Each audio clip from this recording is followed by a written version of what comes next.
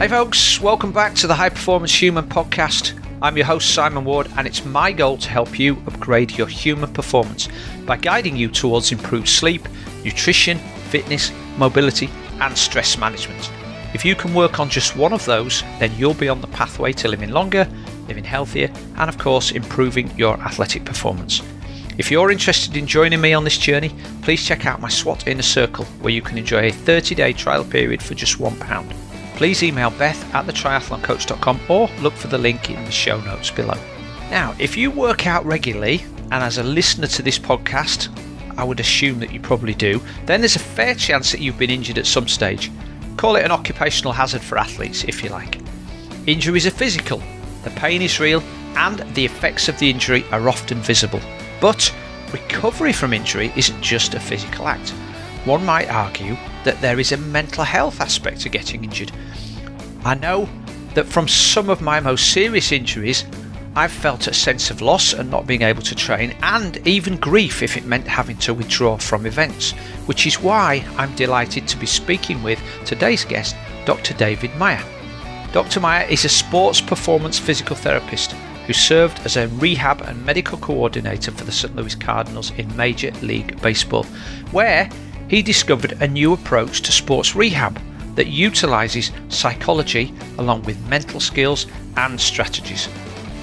This inspired David to author his recently published book, Injured to Elite, a guide to empowering yourself to transform your life after injury. Alongside his book, Injured to Elite, he also hosts a podcast, and David's now fostered a community made up of developing sports professionals and athletes that mainly identify with being an underdog in order to change the paradigm of sports performance and healthcare towards growth outside of just the physical domain. Now, if you want to use all of the tools at your disposal, not if, but when you get injured, you'll love this conversation as we chat about why injury is emotional as well as physical, thought viruses and thought vaccines and why you need to replace one with the other, having a growth mindset and being an open mind skeptic, experimental curiosity, self-determination theory and its role in injury rehab, and 5 steps to having a positive mindset during your injury rehab. So let's crack on with today's guest. Welcome to the show, David Meyer. Nice to be here with you, Simon. I'm jealous that you're across the pond. I keep on talking about how much I want to be there. So it's nice to be here. Well, virtually. The grass is always greener, as they say. Yeah. It might be. I haven't been there yet, so I don't know. Well, you're in New York, and I've always enjoyed my times in New York. So maybe we can do a house swap.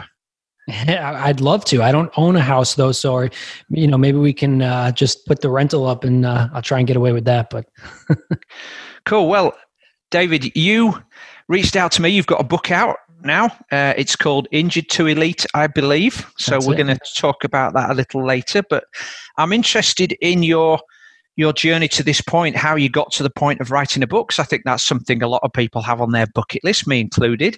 And we were just talking about that pre-show. I also, there are differences in terminology as well between the US market and the UK. So I know you talk about being a PT. I was a PT, but in the UK, most people would understand that as a personal trainer. Yeah. I know that you have athletic trainers, you have conditioners, and you have therapists. Mm-hmm. And so those all have a different meaning over here. Because you worked in baseball, I worked in cricket, which is like baseball on Valium. And so I worked as a fitness conditioner for Yorkshire Cricket Club, which would be like the Mets or the... It's funny, Simon. I was watching a little bit of cricket through the pandemic, and I was saying to myself, I don't really know what the heck is going on, but it's a lot more exciting to watch than baseball. Well, it depends which game you were watching. I mean, if you watch, there's a 5-day version, which is the test match. And if you watch the Ashes between England and Australia, which is historical competition going back over 100 years, that can get quite... It's been going on for 100 years, probably, that same game. That's probably what I watched. Well, they seem to get them wrapped up in 4 days now, but recently, in the last few years, they've introduced this format called 2020, which is like watching cricket on speed. I mean, literally, the players run into bat. They're hitting the ball out the park from the first off. Use that phrase too. Out the park. I like. Oh, that. they do. And the players, they do hit it out the park. Some of them, they're just, awesome. But that game's changed quite a bit since the days when I was involved. And baseball and cricket, the arm action in some ways can be looked at as similar, but from a sports standpoint, it seems quite different. I'd love to learn more about it. Maybe when I head over to England. Well, I don't know, actually. I mean, there are some similarities. You've got cricket players who they have to sit in the dugout or in the changing room. And so you warm them up before the game. But that whole thing that we as endurance athletes know as warm up is something you do immediately prior to starting your event. Whereas if you're playing cricket or baseball, you can warm up and then you can go and sit down inside for an hour or so, maybe. And then you've got to come straight out into the action and you can go from 0 to 100 in 2 seconds. So conditioning players to be mobile and to be in the ready state, if you like, is a completely different skill, isn't it, in those two games? Let's just say you don't see or hear too many pro ball players running marathons in the off season or in retirement. There's a reason why the golf course becomes one of their major destinations. So it's interesting.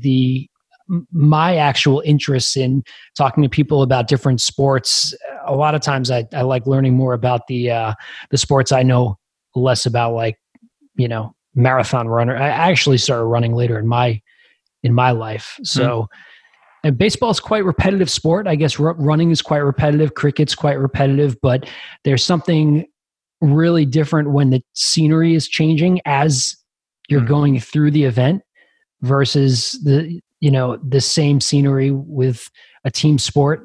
At least in football, or American football, you're moving down something. In baseball, it's just the same diamond. Pretty much the fence is a little further in or out. So if you can't tell, I burnt out a little bit on the baseball front. Well, cricket's the same. You run up and down the wicket, which is 20 yards, and you've enclosed by the stadium. But I used to have quite heated debates with people who said, well, what do they need a fitness conditioner for cricket for? They're all fat and overweight. And I'm like, okay, so, you've got a West Indian cricketer bowling a ball at you from 20 meters away at 100 miles an hour. And there's this little round thing that's the same size as a baseball. And if you've got to react and sort of almost be ready to hit it before he's bowled it. So you're just anticipating. So you're looking at what his body shape is and how he's holding the ball. And then there's a huge amount of hand-eye coordination. And then having been off balance, you've then got to sprint one way at speed and turn at speed and come back. And there's a whole degree of athleticism in there that people just don't pick up on. And let me ask you this. In cricket, do they throw the ball intentionally at a hitter ever or a batter or whatever they call them? In baseball? Well, they're trying to hit the wickets. So those are the three stumps that are vertical behind the bat, that stood slightly behind the batsman. There was a famous tour, you can read about this. It was called the Bodyline Tour when England went to tour Australia, and there'd been a little bit of friction between them, and the English captain, I think it was Douglas Jardine, decided that they were going to deliberately bowl to hit the players, and it got quite nasty. So I think you can read a book on that. Even though it's English, the language, wow, we call it pitch, you call it bowl. If we call it physical therapy, you call it physiotherapy. It is interesting language, isn't it? Yeah. The similarities yet different. A lot of differences.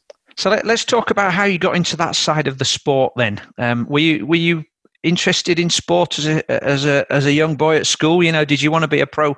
Did you want to be a pro athlete, or did you always have this idea of fixing people was more interesting? I've learned this more and more recently. Humans are very boring overall. We're very similar. We have very similar dreams, and we're affected by things very similarly. So yeah, I was the traditional sports physical therapist that grew up as an athlete. And most of us that go into, you're a personal trainer or a coach, and the only reason we don't consider PTs as personal trainers is because of the laws, and that gets in the way. But really, the titles I think are crazy. But I think a lot of us that go into it, at one point in our career, we weren't good enough to get to the next level. So then we intelligently think about, practically what can I do to get there? So I think it was a combination of me being a shorter athlete, growing up not as physically powerful, especially when I was super young, short-wise, really, height-wise, and also growing up with a father that was a diehard sports fan. And that was probably even more impactful on me than my own playing of the sports. It was my way of connecting with my father. My father suffered from kidney disease, had 2 transplants, eventually died due to lung cancer from the therapies he had to take to suppress his immune response from the second transplant. But for me, I think my infatuation with working there really grew even deeper once I lost my father, and I wanted to, it was my way of kind of feeling connected to him in his passing. So it was one of those things that we talked about goal setting before a little bit, and our theories on that now. We're both coaches as well with others. So I think for me, it was almost like that thing I had to do. If I didn't do it, I didn't feel whole. And looking back on it, I wouldn't change it. But going forward with some of the things I do, I guess I have a little bit different of a perspective. But it was a very serious thing for me to work at that point, work in that level. And I wasn't really willing to take no for an answer. And I was very fortunate enough too, because I got the job with the Cardinals only 3 years into being a physical therapist. My third or 3.5 years into being a PT, physio, whatever. Do you, because when I started working as a personal trainer, I wrote down a series of goals. I found the piece of paper recently, actually, and I'd written down that within 5 years of starting my business, so that was in 1993, 94, I wanted to be working with a first-class club. So first class would be in the top tier of that particular sport. So we have, at that point, we had 3 major professional sports in the United Kingdom. Soccer, football, as we call it here, cricket, and rugby league, which is mostly a sport that's played in the north. Rugby union is the next one now. That's become professional, but probably the turn of the 21st century. So I had 3 opportunities. In Leeds, we had a big club then, Leeds United, who are back in the Premier League now. We had Yorkshire Cricket Club, and then we had Leeds Rhinos. But within probably a 20-mile radius of me, there was a dozen other rugby league clubs to choose from. And so, not much choice. And I wrote down that I wanted to work for one of those clubs, and then I set about getting hold of that job. And then I was. How long did it take you to? It happened. I can't remember exactly how long it was, but it happened within the 5 years. Yeah, but mostly because I hustled. I wrote letters. I wrote a letter to every single rugby league club. I wrote a letter to Yorkshire Cricket. I wrote a letter to Leeds United. And I got something back from a coach at a second tier rugby league club who said he wanted somebody to help and couldn't really pay me much. And I thought, well, you meet people. If they get a new job, they take you with them. You never know. Once you've got your foot in the door, you never know really what's going to happen once you get inside the room. So just get in the room and then work it out from there. Absolutely. I always say just be one of the last ones in the room and just keep staying in those rooms. Yeah. But it's interesting. I mean, the youngins now, the early career professionals, I can't imagine really if I was in the position now. So I graduated from NYU physical therapy in 2012, and we're going on a decade now for me since I graduated.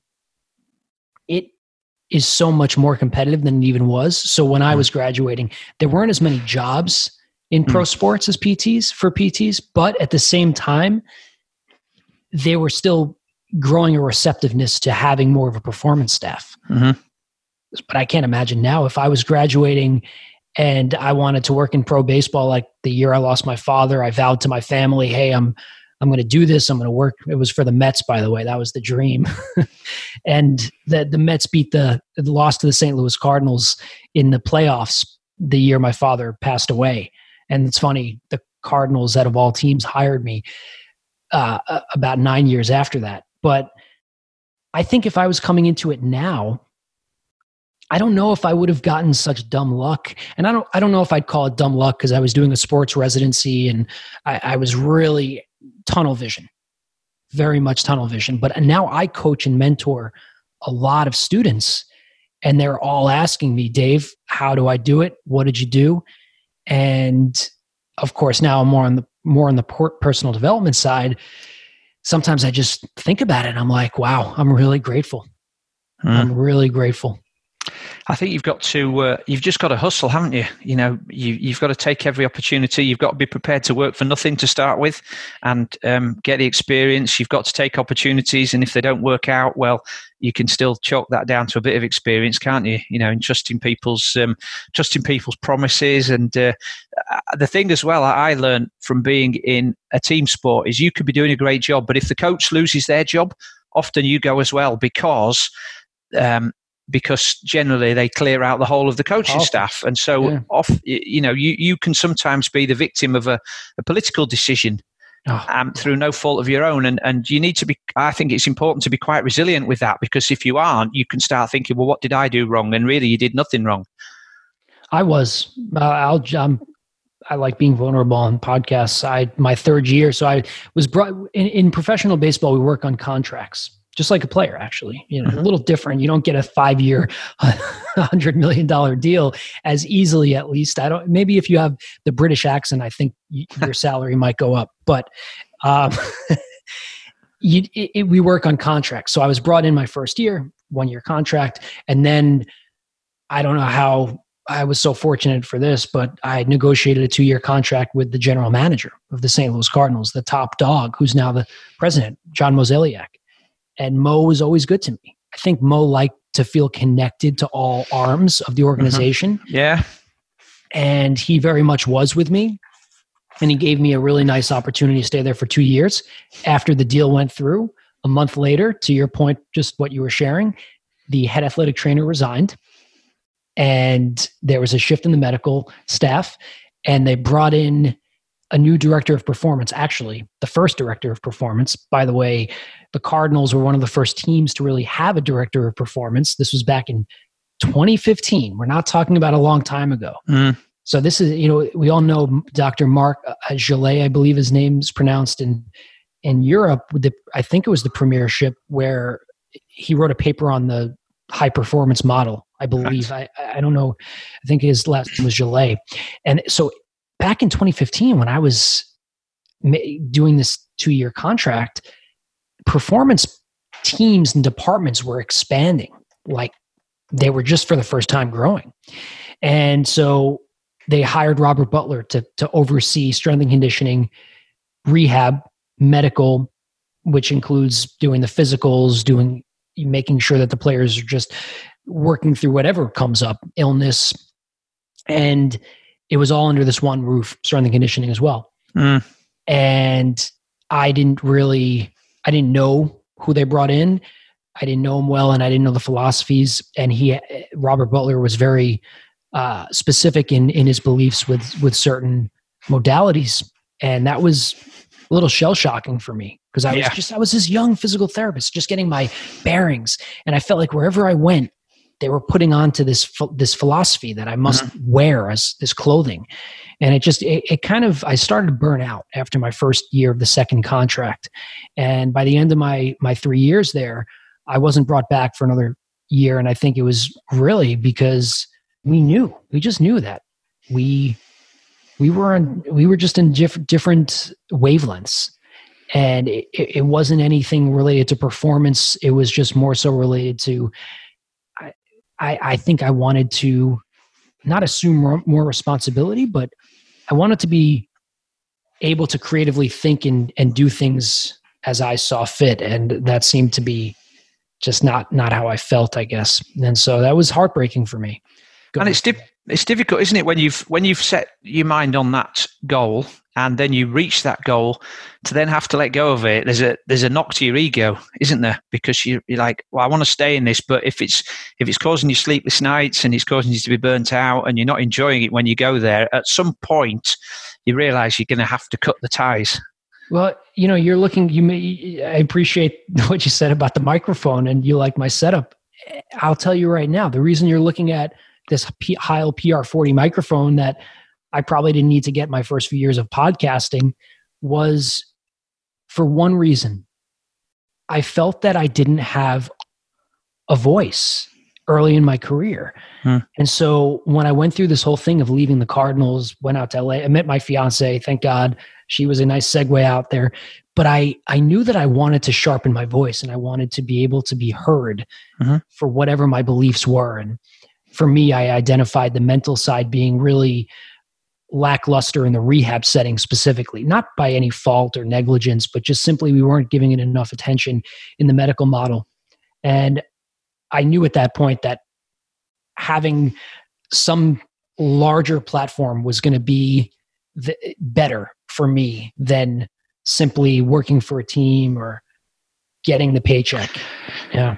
And I agree with that. Sometimes you realize that if you want to do the things you want to do in life, you have to start creating your own agenda rather than working to everybody else's. And we talked about information marketing and this whole positioning thing. It's about putting yourself up there as the trusted authority, isn't it? It's like there is so much noise out there in the fitness world, in nutrition, in rehab.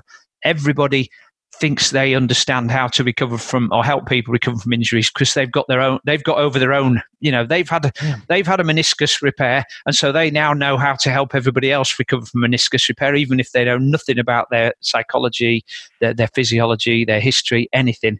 And but because social media is so prevalent, you can post stuff on there, and if you've got lots of influence because you've got a six pack or you've got blonde hair or you look good in a bathing suit, people start to trust you, and often there's no basis for that trust. But then it's really difficult for the people who do know what they're talking about and have that credibility to make themselves heard above that noise.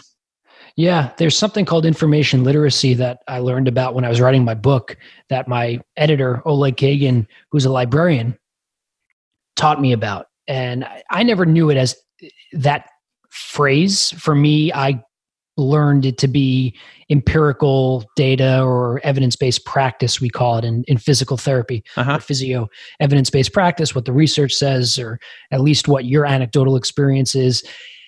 But Oleg was explaining to me, well, what you're trying to put your finger on with educating people to empower themselves after injury with my book, the subtitle is A Guide to Empowering Yourself to Transform Your Life After Injury, is this whole idea about information literacy. So no longer are you just simply looking at the latest and greatest Instagram post based on who that is, right? There's something to be said about that. It's entertaining, it's engaging, it's social psychology.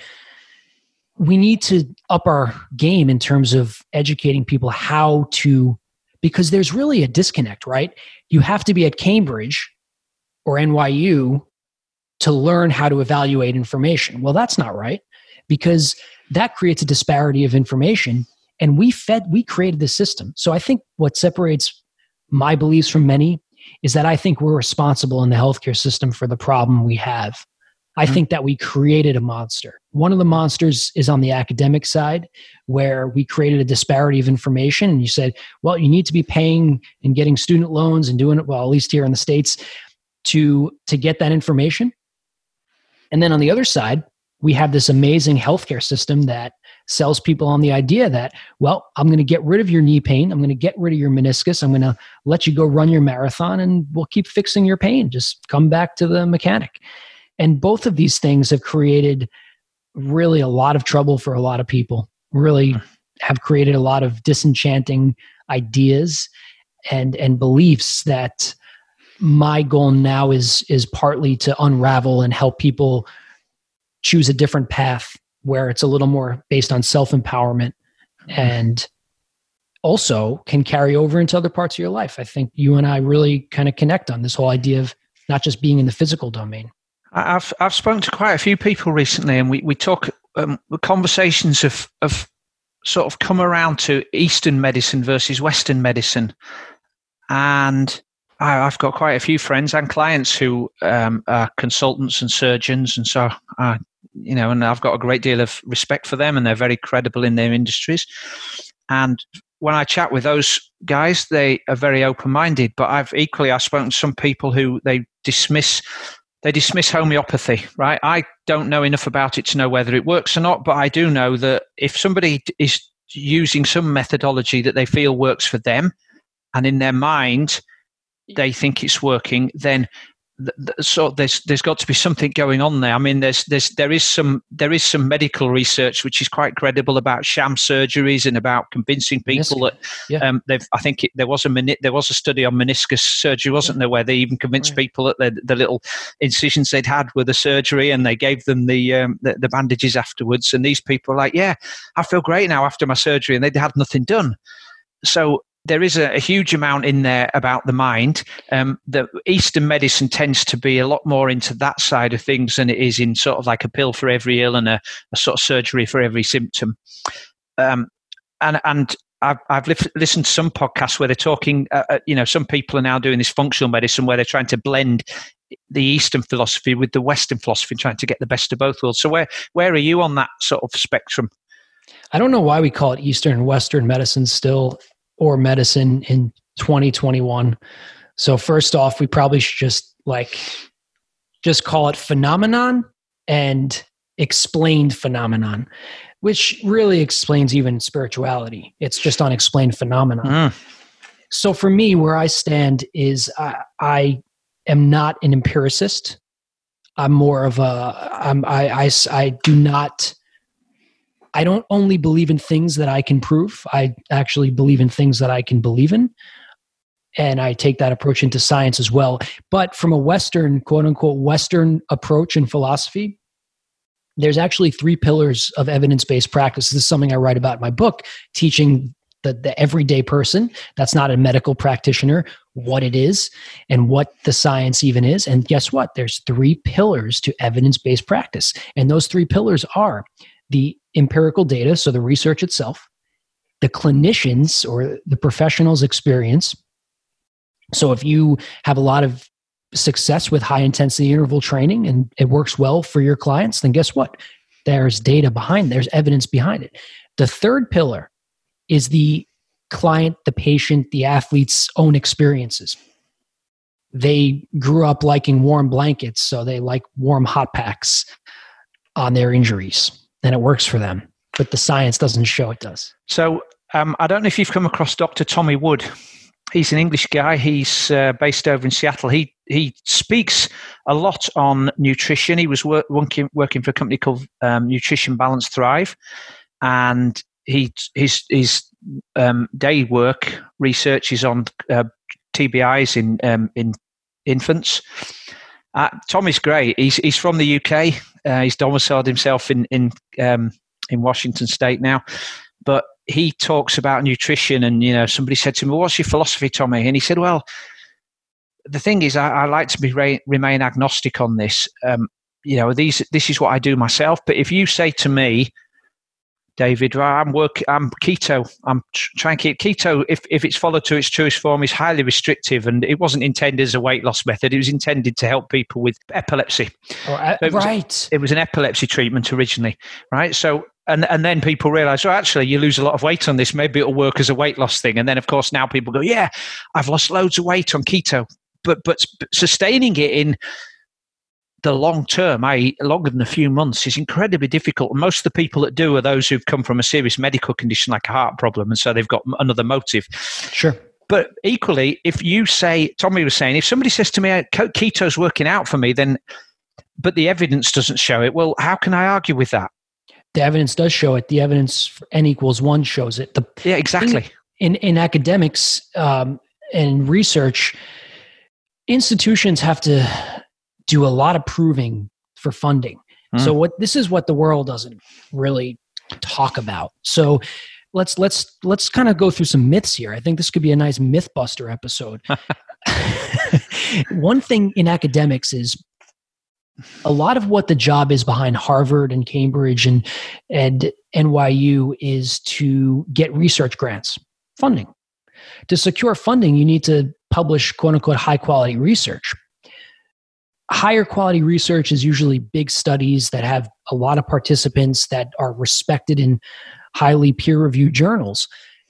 The thing is, it gets taken out of context because even in those systems, there are biases. And they're aware of these biases. And the biases might serve the institution, and they're even aware. They know how to manipulate some of those. It's part of the game. the thing is, for you and I, we don't care about that. We want to know what works. That's why artificial intelligence to me is so interesting. We're going to get to a point where the academic institutions it's not going to be as important as the machinery and the technology. It's going to be able to kind of supersede it, I think, eventually. But for you and I, N equals 1 is all that matters, because we don't care what we call it an RCT, a randomized control trial. If we did an RCT of Gatorade post-workout to figure out if that is the best way to replenish electrolytes. But for you, it just doesn't work that way. The research really does not matter. It doesn't matter one bit. So if you have evidence that it does work for you, that is more powerful than any study. And I think we've lost that. Now, it's good to have generalizations, but we need to find the balance there. And I think we're a little bit in disarray, where it's either I need to see what's sexy on Instagram or I need to see the empirical data. Why not just help people better understand how to become what I call open-minded skeptics? Because that's what I consider myself, an open-minded skeptic. I get accused of from some quarters. And I guess that's what happens when you put your head above the parapet and be opinionated and have your own podcast. But I'm getting old enough now where it doesn't really matter. Of trying things and trying gimmicks and trying different things too quickly. And my argument in response to that is, well, so if I'm putting myself out there as this trusted authority and somebody says to me, there's no need to try constant glucose monitors, for instance, because you only need that if you're a diabetic and you've got something wrong with your insulin. Well, but these are new products that are coming on the market. Abbott and Dexcom are introducing them, and they're now targeting athletes so that they can control their blood sugar and understand what's happening. So as a coach, I get asked by people, what happens when I wear a constant glucose monitor? Should I be using it to improve my performance? Now, I could point them at the research, which they could read then, and then they'd have to decipher what the actual message was. Or I could do my own experiment by wearing one myself and see what happens for a couple of months and then say, well, when I wore one, actually, it's true. Unless there's something wrong with your insulin sensitivity and your pancreas, then you won't find out anything new. Or actually, what I did discover was red wine doesn't really do anything to my blood sugar. Eating dairy milk chocolate doesn't really spike my blood sugar. Eating a banana gives it a massive high, but my friend over there, he eats a banana and nothing happens to him. So now we know that we're there's individual responses to certain foods. Not everybody has blood sugar spikes because they eat chocolate and sugar. There's a lot of interesting things that you said there, Simon. So one thing that hits me there is that you took curiosity upon yourself to investigate something and you took ownership. You wanted to see for yourself. I don't think enough of us take that leap because we've been taught that, well, first your doctor probably needs to clear it. I mean, we're talking about a glucose monitor. I mean, it's not that unsafe if I don't know how you're measuring it, but if the risk is low, I think that there's times where you just can see for yourself instead of this whole mentality of I need to be a licensed professional. However, here's the other side to it. It gets taken out of context because then, to your point before on social media, we almost feel like we have to label it. And I have to be an expert. And now, I'm going to be an authority on this rather than just bring a curiosity into it. Oh, let me see. It sounds like the way you just described that story, it seemed like a very authentic kind of curiosity that you just used. And I think that's what we got away from a little bit. I think, especially recently, like how many people are sharing their fails. Well, that's the other thing that I think if you are going to be,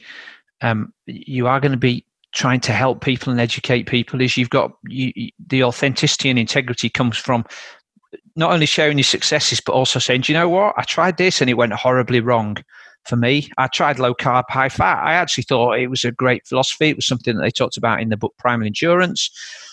And what I realized was that for me particularly, a super low carbohydrate approach isn't probably the best way. And I'd written loads of blog posts about this, and I got into some heated debates with people. And in the end, I came to the point that, I can cycle my carbohydrates at times of high endurance work and high volume work or training sessions at high intensity. I need more carbohydrates. But what it has done, it's alerted me to the fact that perhaps I was consuming far too many carbohydrates from a processed source. So I've cut out a lot of bread. I've cut out a lot of pasta and rice now, and I'm much more nuanced and thoughtful about the carbohydrates that I do eat. So actually, I've sort out of that alone. I've gone, yes. So I've gone from one extreme to that extreme, and now I've sort of landed somewhere in the middle. And I would say that experiment in itself has led to a stabilizing of blood sugar and moods and sleep and a whole lot of other things. And if I'd been wearing a constant glucose monitor during that time, I may just have had the data to back all that up as well. One of my patients did something unbelievable. He invented something called a split liver transplant. Wow. He wasn't an American doctor. He was outside of the country, and there's different legalities and ways that they can experiment with things there. And he discovered that you can take part of the liver and you can give it to a child, and you can give part of the liver to an adult. That is a curiosity. That is an experimental curiosity that led to things like the discovery of the light bulb, the wheel. And we started entering a period, Simon, I feel like, where we wanted the digital course or the academic program to lay it out for us, spit us out as a physio, and I know how to treat my patient and I know what to do. And I went through this process myself with curiosity, and it's quite scary listening to that curiosity. Like your realizations you made about your different diets with carbohydrates, it's kind of interesting, right? Because you could have gone to the best nutritionist in the world, but would you have learned the nuance there like you phrased it? No. So what's more valuable? Being on the right carb diet that might lead to a performance metric, or learning about it and making that realization? The same thing for this doctor I told you about. He never would have saved as many lives as he has if he didn't just bring in some curiosity outside the box. And that's really becoming my catharsis, or my thesis. That was the wrong word. But my thesis really essentially is now how our story can kind of outshine even our title. Our story is really where the secret sauce is. Being curious and taking our story to explore. And that's kind of how I've gone from a physio to some podcasting dude. Well, let's talk about that. And so you had your dream job. You were working at the Cardinals. You left that, and then you talked about going to California. You talked about moving into the sort of like the headspace, if you like, into the mental side of things, because that was overlooked. So, did that mean that you had to go back to college then and study to be a psychologist? And what sort of psychology did you study? Yeah. So for me, I'll just share the quick little moment. So I was working with an athlete, and I was a psych major undergrad. I was working with an athlete, and he was sitting on the table, and I was looking at him, kind of noticed and felt some serious amount of pain, mental anguish. And I consider myself kind of intuitive empath. And instead of me kind of taking him in the training room office and talking to him, I kind of just glossed over, try to make light of the situation. Anyway, ended up being, after he got out of the rehab group, we found out he unsuccessfully attempted suicide. And I was really upset with myself because I didn't miss feeling it, but I missed acting on it. And I could have done more. And maybe it wouldn't have stopped him from doing anything. Maybe he wouldn't have shared anything, but maybe it would have. And it was that point forward where I started to realize I need to pay more attention to this whole mental.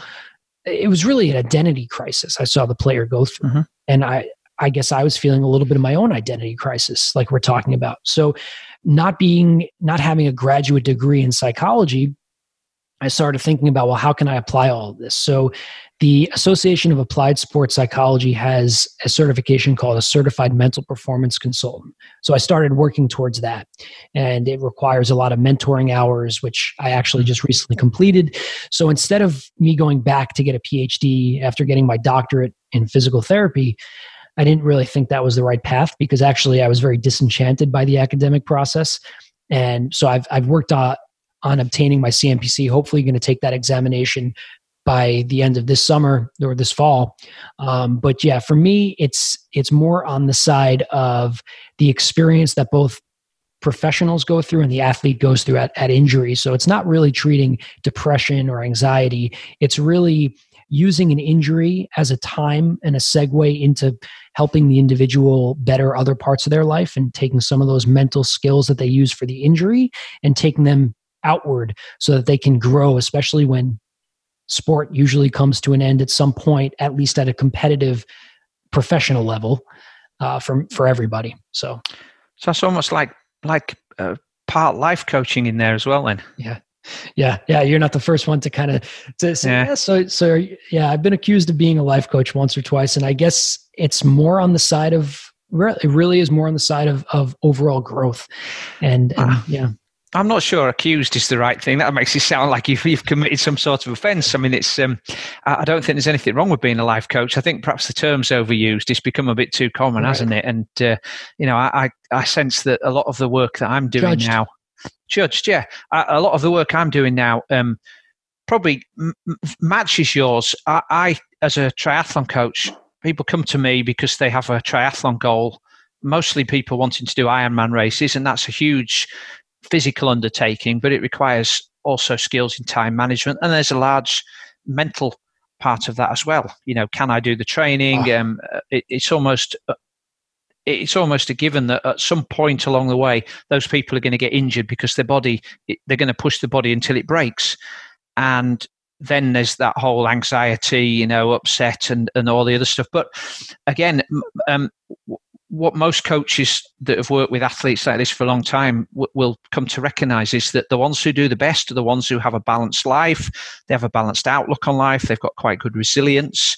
Did a podcast with my brother the other day when we talked about self-compassion and about sharing vulnerability, which we talked about earlier, about being honest, about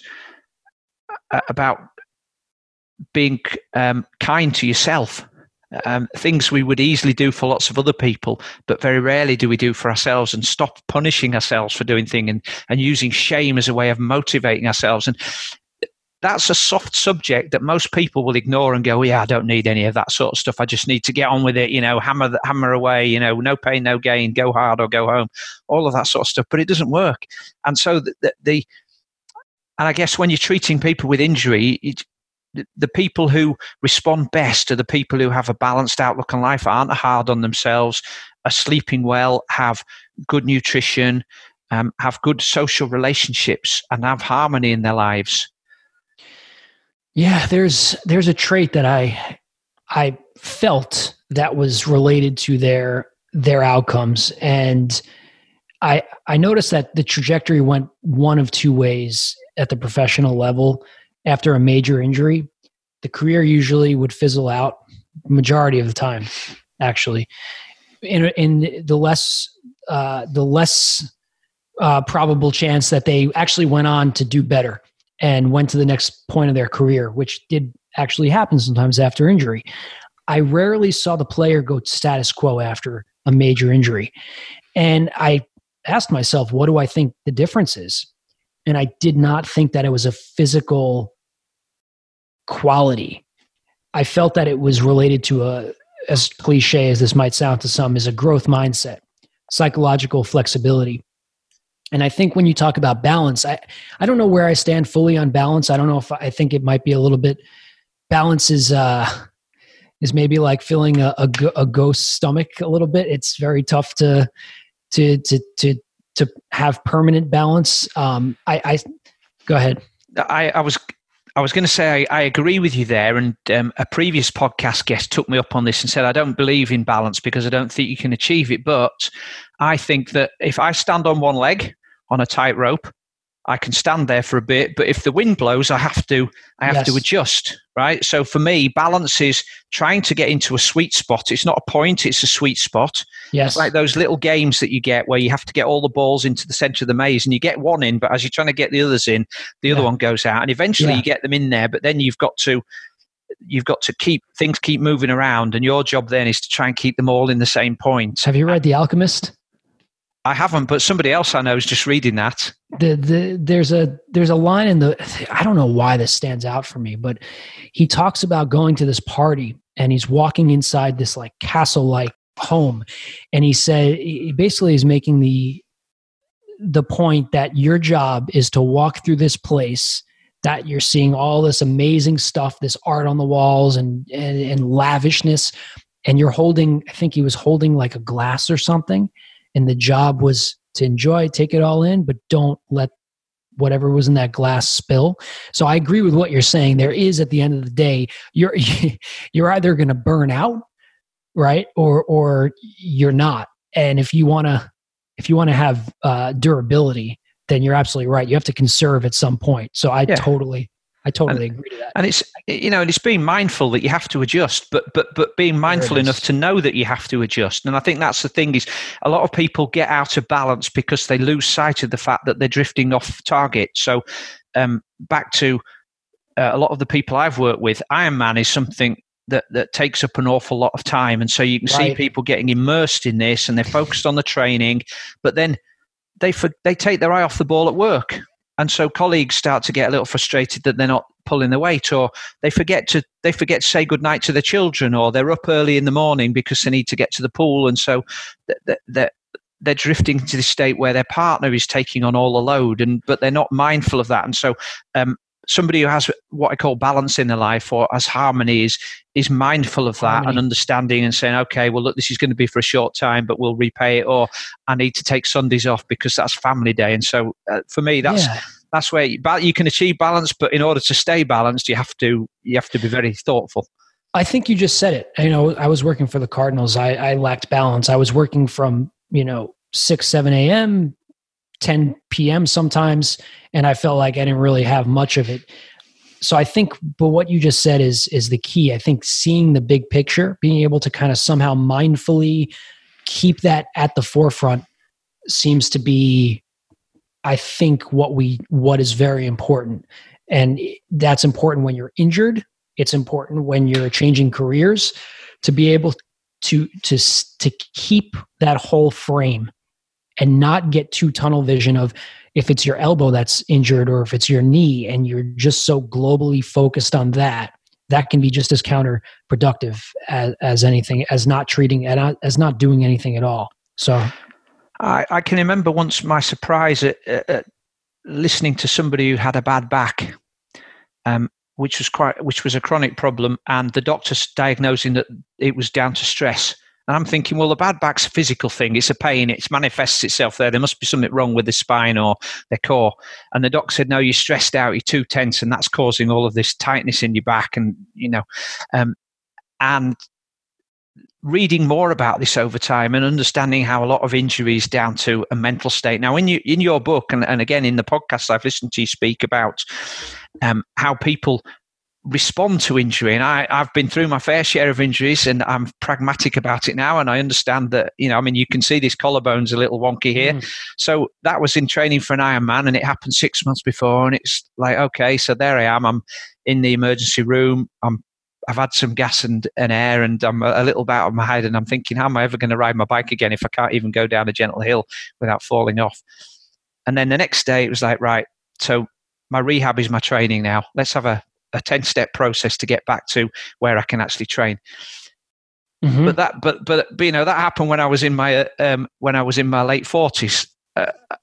Many years before that, I would have just been, woe is me, this is a disaster.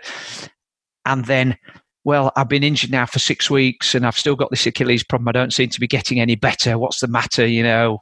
Getting frustrated. You talk about, and I've never heard this before. You talk about a phrase which is very topical right now: thought viruses and thought vaccines. So would you care to explain both of those for me, please, and sort of how they relate to the situations I've just explained? Yeah, sure, Simon. So first, the credit's not for me. David Butler and Lorimer Moseley, two Aussies, they wrote a book titled Explain Pain, part of the NOI group, an amazing book.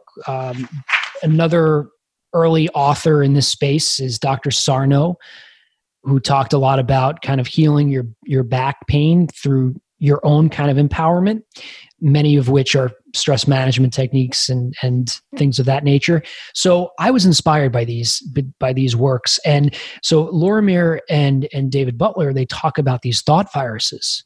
So a thought virus is something like, my back is never going to get better. Or after you explained a thought virus, actually, after your collarbone injury.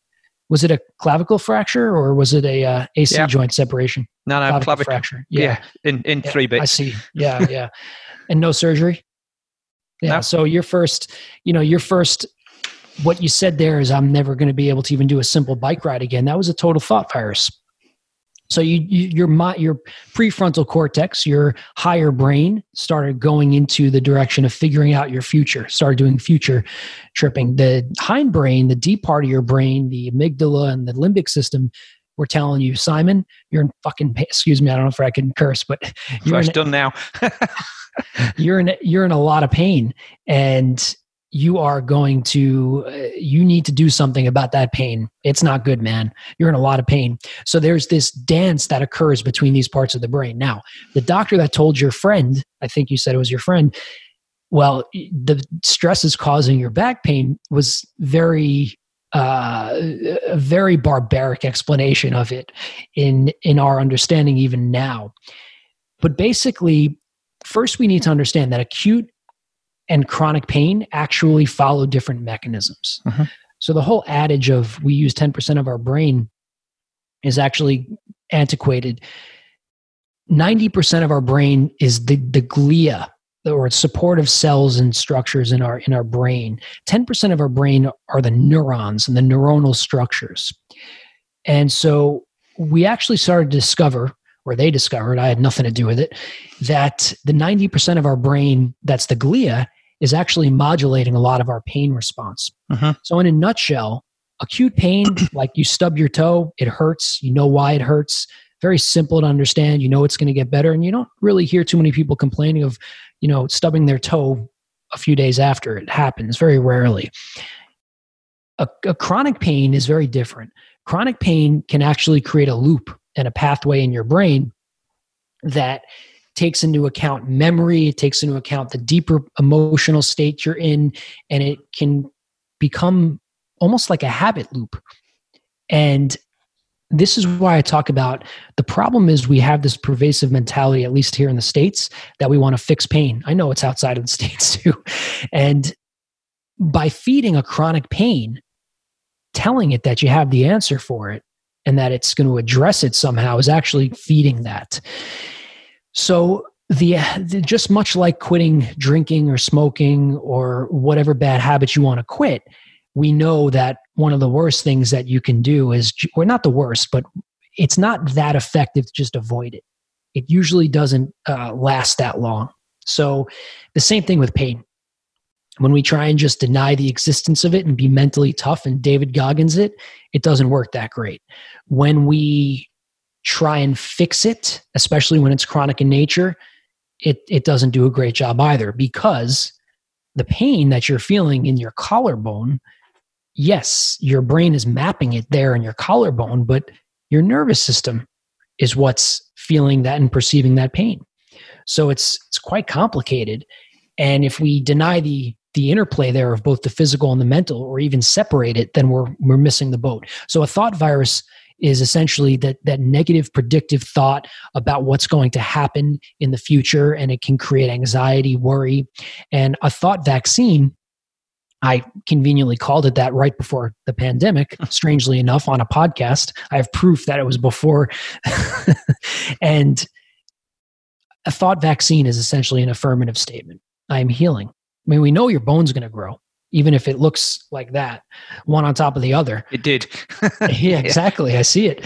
And you're still bike riding, I'd imagine. I'm back. The thing is as well, the reason I didn't have surgery on it is because the surgeon who I saw immediately after, whose name was Mr. Lim, ironically, was a shoulder specialist. And he said, because it's right in the middle there, I don't think a plate will be good if you want to swim, if you want to have good overhead function. Most cyclists, he was right. Well, most cyclists, he said, have plates, but they don't need to have good range of movement overhead. And so he said, but if you don't have surgery, it'll just look a bit ugly. Yeah, I've rehabbed some of the plates. They're gnarly, and they can limit range of motion. They can limit quite a bit, actually. Yeah. A female friend of mine had a similar accident to me and had to have the plate removed. I think she was in Europe, and so that's a commonplace thing for them to operate with a plate there. But it was too close to the surface. It was catching on the skin. It was really uncomfortable. So then she had to have another operation to replace it. But he also told me because the bone was broken into three, and so the bit in the middle had all the pectoral muscle still on it, which meant it had blood supply. In order to get it back into the middle, to the bone that was connected to my sternum and the other one that was connected to my, the AC end of my shoulder, he would have to strip off all the muscle, so therefore it wouldn't have any blood supply. So it'd be in the middle of two bones with titanium screws, which inhibit blood supply. And so he said, it'll be much longer before you can swim and you get full function back, if you do at all. And so you'd be better off if you can live with that. It'll sort itself out. So at that point as well, having had that conversation with somebody who gave me full confidence that it would fix itself, to your point there, that was almost like that thought therapy vaccine. And I felt so much more confident that if I followed his advice and wasn't silly, I would actually get back to where I wanted to be. And I did. Yeah. Sometimes I think about that when he walked out of the room, if he had any self-talk and he said to himself, I hope I'm right. but that's great. That's great. And a lot of I learned this from a hypnotist. Strangely enough, one of my patients, he was out there and he said, you know what the first thing you tell somebody is after an accident victim? And I've had to respond to some. He goes, the first thing you tell them is the worst is over. The worst part is over. And it's true. When you hear, I remember when I used to go to my pediatrician, he used to tell me, you're not going to get a shot today. That was the first thing I'd ask him. And he'd always give me one, but I felt better. The second he told me, oh, you're not getting a shot, that's when the shot would go in. So yeah, you're absolutely right. Now it's using that on yourself with that level of assurance. Like you felt, it wasn't that you just heard him say that. He wasn't shaking probably. He looked you in the eye and he told you, I think this is going to do quite well on its own and we're not going to need to do any surgery. If you can assure yourself of that, believe it or not, you can have quite a good outcome. Now, pain is real. Pain sucks. Physical pain, I'm not trying to speak motivationally to people in pain and tell them that that's not your problem. That's not really what this is about. What it's about is by feeding that pain Advil, more surgery, physical therapy, physiotherapy, the latest and greatest you saw on Instagram might be contributing to the problem. If you start to shift some of those thoughts, it might decrease the volume of that pain. It might stop the catastrophization that we call that can occur there. And I think that can save us a lot of money, heartache, pain in and of itself. So that's the angle I'm coming from, because I'm very in tune with physical problems can suck and we don't want them. One thing that I've experienced myself again and with athletes is, let's say you get an Achilles problem or you've had a calf injury. And obviously, if you're a runner, it's difficult to run effectively with an Achilles problem. So you stop in running. You have some treatment. It takes a long time to heal, but then you start running again, and you think almost like ghost pains. You think you can feel some tightness or some pain around that. Now, again, how much of that is mental? How much is physical? And because I know I've experienced this myself, when I go out and I think about the injury and I'm thinking I don't want to get injured again. And of course we know that the most likely place for you to get your next injury is where your last one was, because it's the weak link. But then you do something without thinking, and that almost gives you the confidence boost that, oh, actually there is no problem there. Yeah. I once used the statement, our mind gets in the way of our body sometimes. And actually, a psychologist and I were talking about this. So Lorimer Moseley, who wrote Explain Pain, he's an Aussie, he's very entertaining, and he tours the world talking about a lot of these concepts that I've now kind of taken into my own practice, and I guess I'm growing it in a different capacity than they have. He talks about, he was in the bush. They call it the bush, I guess, in Australia. And he was walking around the bush, and he was just going about his business. And I think eventually he turned around and he's like, oh, that was weird. So I felt a little something. And a few minutes, I'll make it abbreviated. Quickly, some time goes by. He's on the floor and he's starting to pass out. And he's taken to the hospital and he finds out that he was bitten by a really poisonous snake. Well, he luckily is okay, changes the course of how he's going to treat patients, I guess, the rest of his career, but he's back in the bush. He's in that same situation and he feels something bite him and he jumps up into the air, does a 50-foot vertical. And of course, it's just a thorn bush. Mm-hmm. And there was no threat at all. He almost lost his life to a deadly snake bite, barely felt anything. Actually, a lot of Achilles injuries, people think that somebody kicked him, and it's not even that painful initially. So the point is, pain in and of itself is not a perfect indicator of threat. Mm. So you asked the question very specifically, is it mental, is it physical? There's no separation. Pain in and of itself is totally a nervous system related thing. It could be a reflex, like when you touch the hot stove. It doesn't even have to go up to the higher parts of your brain. But so you can't separate the two. Now, can we detect levels of threat? Well, sure. If you're an endurance athlete and you have a lot of experience and you know yourself, you have a lot of data points you collected, then you sometimes have a sense of that. However, you have to be mindful of the fact that the rest of your brain influences those data points. So it's convoluted when you just look at it from a physical stance. So people that are very logical and, very like if I had a computer science type of person come in with an injury, they want everything to be very didactic.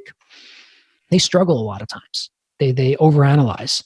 So I don't know if that answers your question, but well, let's talk specifically then for our listeners who are mostly endurance athletes.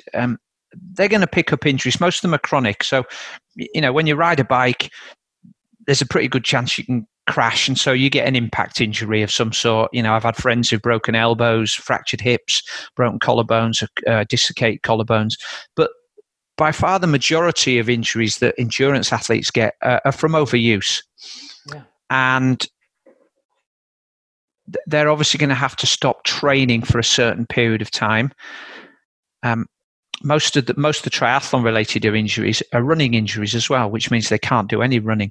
But if somebody's recovering from an injury, does your evidence show that those people who have a strong mental approach and a positive mental approach tend to recover quicker from injuries? What I felt was it wasn't that they necessarily were more positive, but there was a flexibility, a psychological flexibility I noticed in that growth mindset, which basically is when, you're making lemonade out of your lemons, right? So when life hands you lemons, you make lemonade. So it's essentially having that perspective. It's not that you deny the existence of pain. It's not that you're because what can happen is if you're overly optimistic, it can create the same problem of more injuries, and you're the injury-prone endurance athlete. So it's very simply, the more mindful, the more, I always noticed the patients that were easiest to work with were always like the calm, really laid-back person, right? Mm-hmm. Like you always wanted him or her to come in because it was just like you'd have a conversation. They'd be like, yeah, can you just, can you show me that one exercise again? I've been doing that, but I just, like very easy. I think that's really the holy grail of it, having that inner calm. So it's being able to be injured, be in pain, be in chronic pain.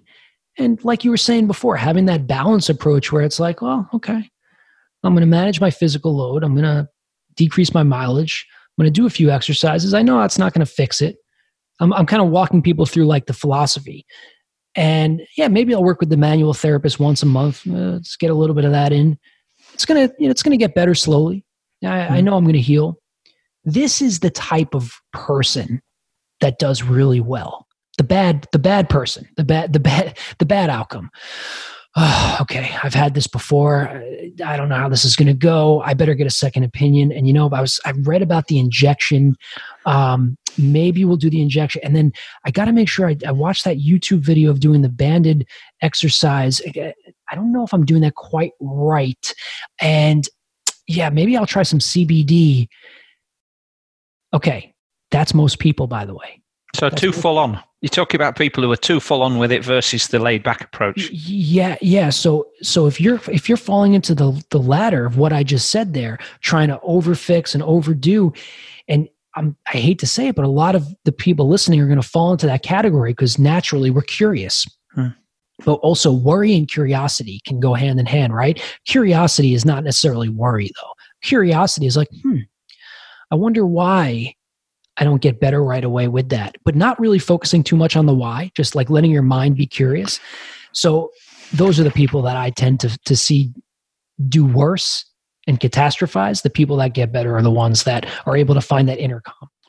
I've heard you talk about self-determination theory. So that's something that psychologists will be familiar with. What place does it play in the rehab from injury then?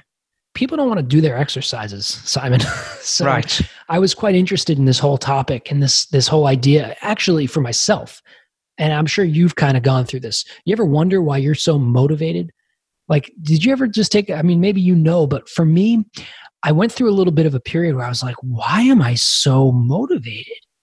Is it because I just loved the movie Rudy growing up? And is it really just I grew up this way environmentally? So intrinsic motivation, just simply put, there's self-determination theories based off of intrinsic motivation. And the three elements of intrinsic motivation being competency, social support, and autonomy.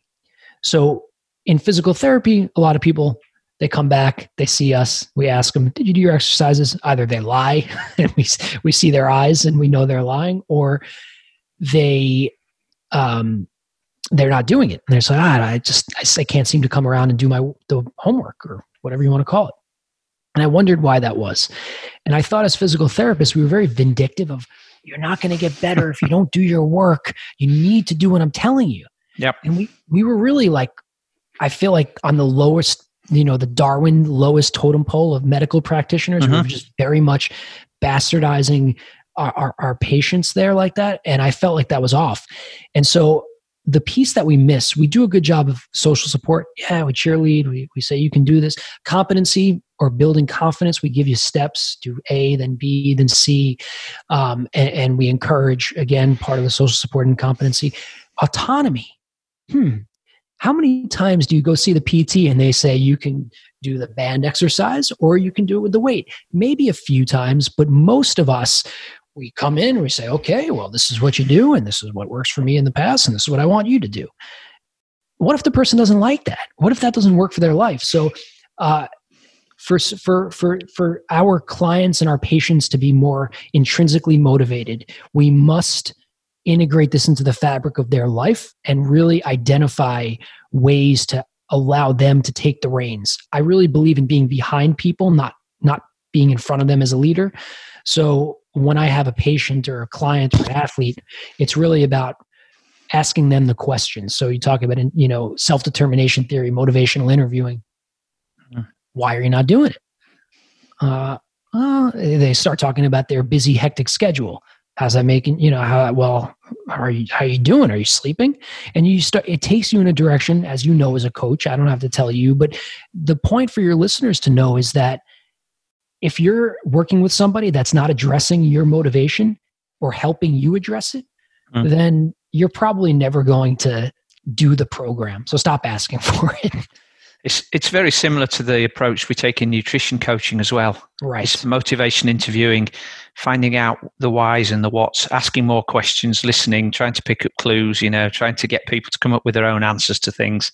That's it. And but you're right. I mean, my ex-wife was a physiotherapist, so I had my personal training clinic in the same building, and I'd see people come in and I'd say, "Oh, how are you doing? I've not seen you for a year or so. What happened? How's your back now?" "Oh, well, got a bad back again." "Oh, what happened then? Did you get injured?" "Well, I stopped doing my exercises." And I always think that, we used to talk to the cricketers about this. I worked with the physio quite closely, so we had a good little team going there. We had full sort of carte blanche from the performance director to keep these players fit. And my theory as the fitness coach is always what we want to do is make sure our best players are available for selection. We don't need them to be bench pressing 200 kilos. We don't need them to be running, we need them to be making the minimum threshold so that they're available for selection. The best ability is availability. Yeah. And so Scott and I determined that we could get the lads particularly it was the best thing was to educate the young kids coming through in the academy, the 15 and 16-year-olds, some of whom are in the England team now. And I still got the data from them as 12-year-olds, for the England captain and one of the England players that was there as a 12-year-old. And you could see then that they were the most diligent, and that was probably the reason why they've got the success they have. But right. Sure. So one morning we're in the gym, and all the lads are doing their TheraBand exercises and the wall angels and everything before they start throwing and batting and running. And one of them comes up and he's 16 and he said, "Waddy, what is it?" He said, "Do we have to keep doing these band exercises? I haven't been injured for 2 years." And Scott, the physio, just stood there open mouthed like, "Well, that's why you haven't been injured for 2 years. You need to keep doing them." He said, "Yeah, but what's the point?" He said, "Look, when you go to the dentist, do you just brush your teeth the day before you go to the dentist? So you brush your teeth every morning and every night so you don't have to go to the dentist?" He said, that one. So I don't have to go to the dentist and have fillings. He said, "Well, that's exactly what these band exercises are like." He said, "It's like brushing your teeth and flossing every day, just a couple of minutes here and there, Yeah, it's the whole idea behind arm care is interesting like that. So I took it a little bit further, and I realized we do a good job at the preventative exercises, whatever you want to call them. And I think there's some research that like hamstring programs work, some arm care programs work. There's some things specifically, there's reasons why they work. Like for a throwing athlete, the rotator cuff has imbalances. So improving some of those balances can help with durability with the arm. But we don't do a good job at mental preventative strategies. So how do we help equip the individual that's going to break their collarbone? Now, funny enough, certain people break their collarbone, right? It's the person like you, very much like you, usually kind of going out there and pushing themselves and riding the bike, and the door opens by accident, or sometimes it's not as it's related to something totally different where it's an accident of some sorts and they were just biking for the first time. But there's phenotypes that people follow. And we don't do a good job at teaching somebody, when this happens, here's what you might want to employ mentally. This is what pain can feel like. This is what pain might make you feel like emotionally. We don't do it. Mindfulness and meditation, sure. I think that's in a renaissance right now, and probably overcomplicated. But really, just simply learning to be mindful and learning that you can apply that when you're in a state of injury, and maybe just some specific steps that, of course, I wrote about in the book. If you can do that before getting injured, I think that's going to be more effective, dare I say, than the rotator cuff band exercises. Yeah. No, absolutely. Let's wind up now, David. But you've talked about your book. Now, I don't want to give the game away, so I don't want you to recite everything in there and give away all of your secrets. However, I wondered if we could do some little teasers for listeners. I heard you talk about the steps and the process steps that you've outlined in your book to getting back from injury. So is there 4 or 5 steps that you can just give bullet points for that listeners could employ if they, I'm pretty sure on the law of averages that there'll be somebody listening to this who's just injured their calf or has got a rotator cuff problem or got a bad back. So here are the steps that I've kind of laid out. So the first, I call time zero being the moment of impact. It doesn't have to be a physical injury. It could also be the divorce and you're an athlete. It could be anxiety. So that moment is your time zero, your rock bottom. We'll call it that. We label it that. We kind of acknowledge it. So the first step is acknowledging the state that you're in. It's taking inventory, getting into your senses a little bit, not trying to figure out why. We're just taking inventory. We're getting into our senses. You might want to do a little bit of a self-evaluation mentally and emotionally as well. Like, how do you feel emotionally? Sure. But you're not trying to overanalyze things. You're just trying to take it in, take in the information. And so after we acknowledge the state we're in, we want to take ownership.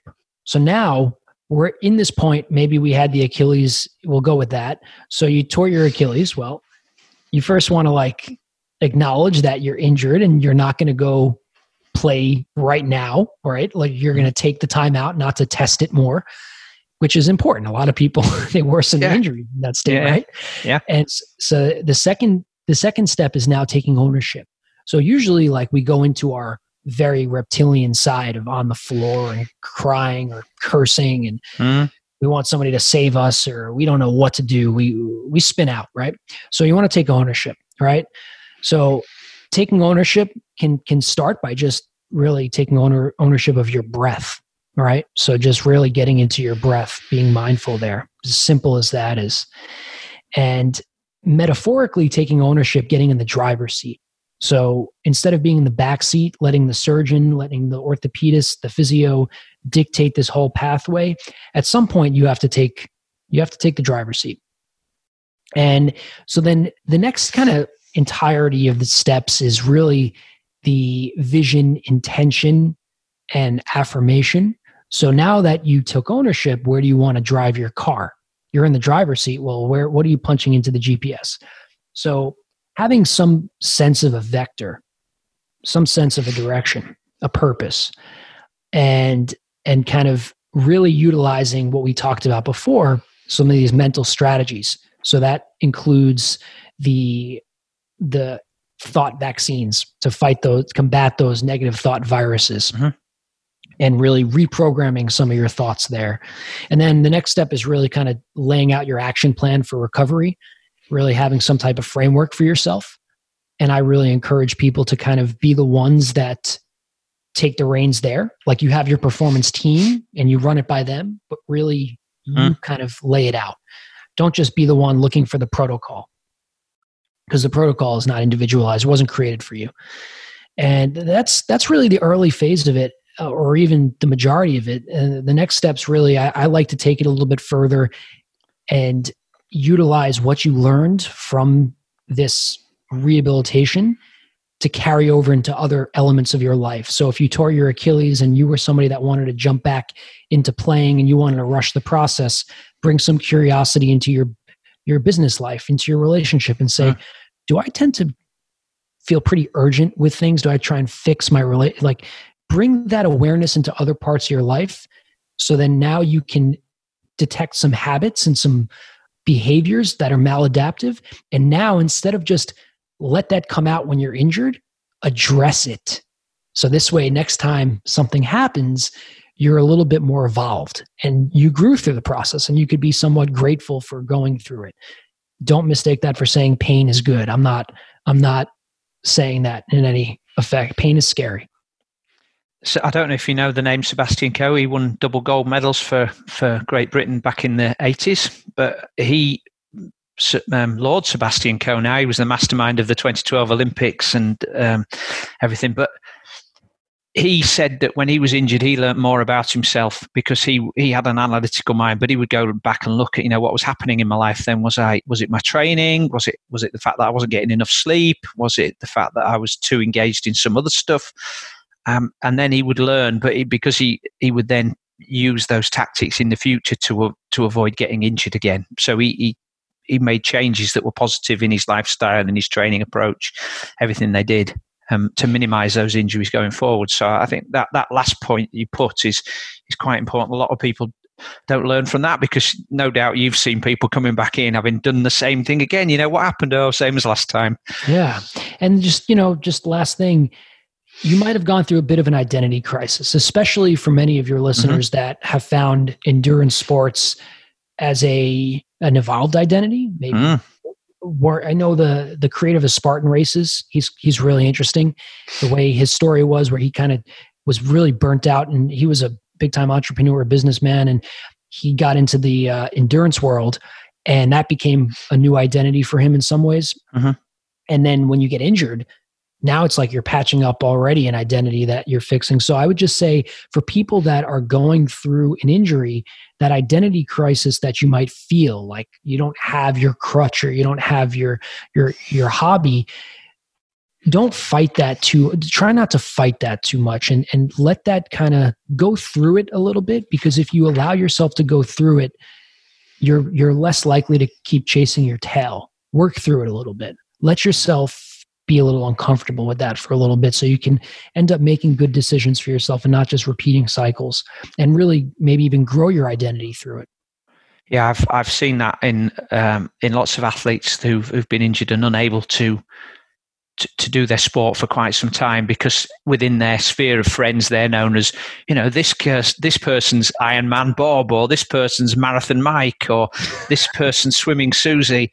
And when they can no longer swim, they feel that, well, that's how everybody knows me. I'm the swimmer, I'm the marathon runner, I'm not that person anymore. Of course, they haven't changed. They just can't do the sport, but in their own head they have. And that adds to their mental problems, doesn't it? Yeah, you could be a badass. You could still be a badass. You can go climb a tall mountain. What I'm saying is, I'm not trying to soften people up. All I'm saying is, like, maybe you're just a little bit more narrow with where you're a badass in life. And like, to your point, Simon, you can still have that, but it doesn't have to be all you are. That's really it. The book, Elite, Injured to Elite. Injured to Elite. Yeah, Elite to Injured to Elite. It's part 2. Injured to Elite. Where do people get hold of a copy? It's so funny. A lot of people say that. Elite. I think it's more common that people go many times elite, injured elite. It's so true. And it's for that too. So anyway, you can go to Amazon, just type in Injured to Elite on Google. You'll find, I was recently on a webinar and they said, well, where do you find Dave? And I said, well, just Google a damn guy. He's out there. So you could find it, but on Amazon Prime, if you want to go that route. Well, I think when we spoke, you said that listeners could get a taste of your book. Or listeners could listen to. Is there an Audible where they can listen to the first chapter or something? Yeah. So I wanted to put this out there for everybody that wanted to hear the first third of the book. It's the first 5 or 6 chapters. Go to injuredtoelite.com/listen.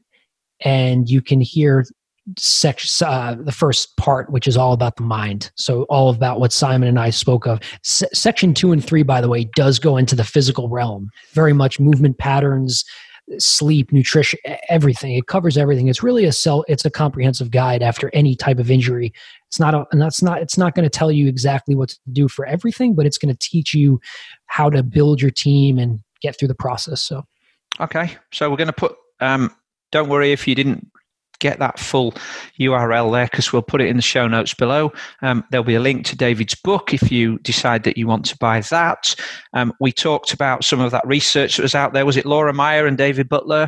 Laura Meyer Mosley and David Butler with Explain Pain. Great Okay. book. We talked about Sarno, so I'll get those from you. I guess you're all over social media, David, like all good entrepreneurs these days. Yeah, I enjoy Instagram, Dave M. Meyer, DAVEMMEYER. I love connecting with people on there. If you listen to the show, I'd love to hear from you. I like to send voice notes. Okay, well, we'll put all of these links and everything else that I can find that has some sort of tenuous link to what we talked about in the show notes. So you can expect a flood of messages saying, David, I've got this problem with my ankle. I'm happy to talk to them. And, I just want to kind of cap it with this.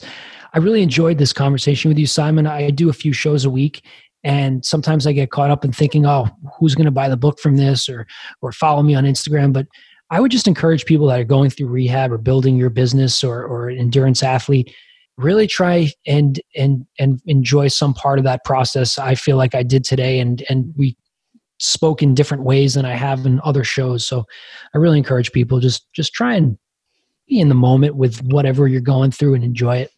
Well, me too, David. And you mentioned something there that I've spoken about with some other guests. Is it's more about the process than the outcome. Absolutely. Very cliche life coaching from you and I. Well, on that note, then let's wrap up. David Meyer, thank you so much. Appreciate you being on the show today. It's been a great conversation, and best of luck with the book and wherever you go from there. Thank you, Simon. Maybe I'll see you running around here in New York one of these days. Oh, I'm sure you will. Take care, everybody, and thanks, listeners, for being here again. Bye for now. Thank you very much to David for joining me on this week's High Performance Human podcast. You can find links to everything we chatted about in the show notes below. In the next few weeks, we will be launching our very first High Performance Human course. We're currently open for applications for the beta version, which will last for 6 weeks and with an investment of just £200 per person, which will be significantly below the final cost when the full course is up and running. If you're interested in being part of this exciting development, please email beth@thetriathloncoach.com or look for the link in the show notes. Now that's all for this week, and we'll be back in 7 days' time with another great guest. But for now, stay healthy and stay focused on being a high performance human in every aspect of your life.